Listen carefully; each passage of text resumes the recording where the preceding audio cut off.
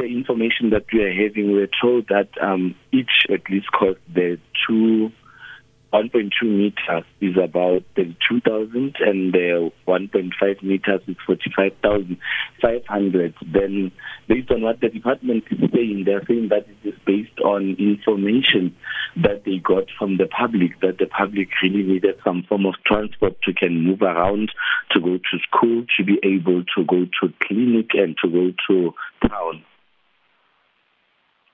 And according to your analysis, is that correct? It is correct, based on the fact that the people in that area or in those two villages are really far from those amenities. It seems like the kids traveled about 20 kilometers to go to school, to go to town, and also to go to the shops.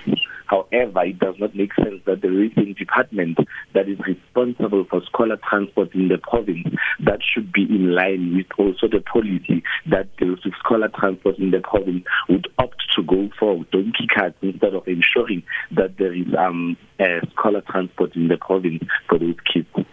But they did indicate that it will also be used for scholar transport.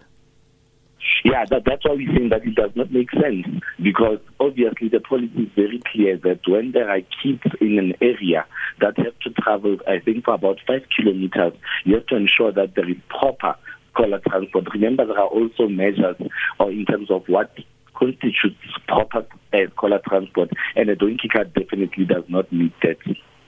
Who was this tender awarded to, and over what period? And what is the total number of carts to be produced and procured, rather? That is what is very interesting about this entire contract. It was awarded to a company called LKT Business Enterprises.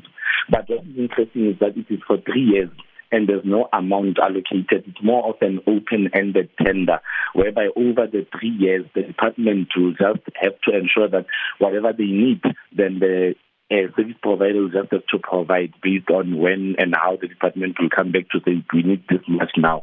Because even now when we asked, they said that for this particular one, for the two villages, where they donated only 20 donkey carts, it cost about 710,000. So when there's a need based on the MEC or his department, they'll go back to that service provider to say, give us more, because it will be still open within that contract that they have entered with that service provider.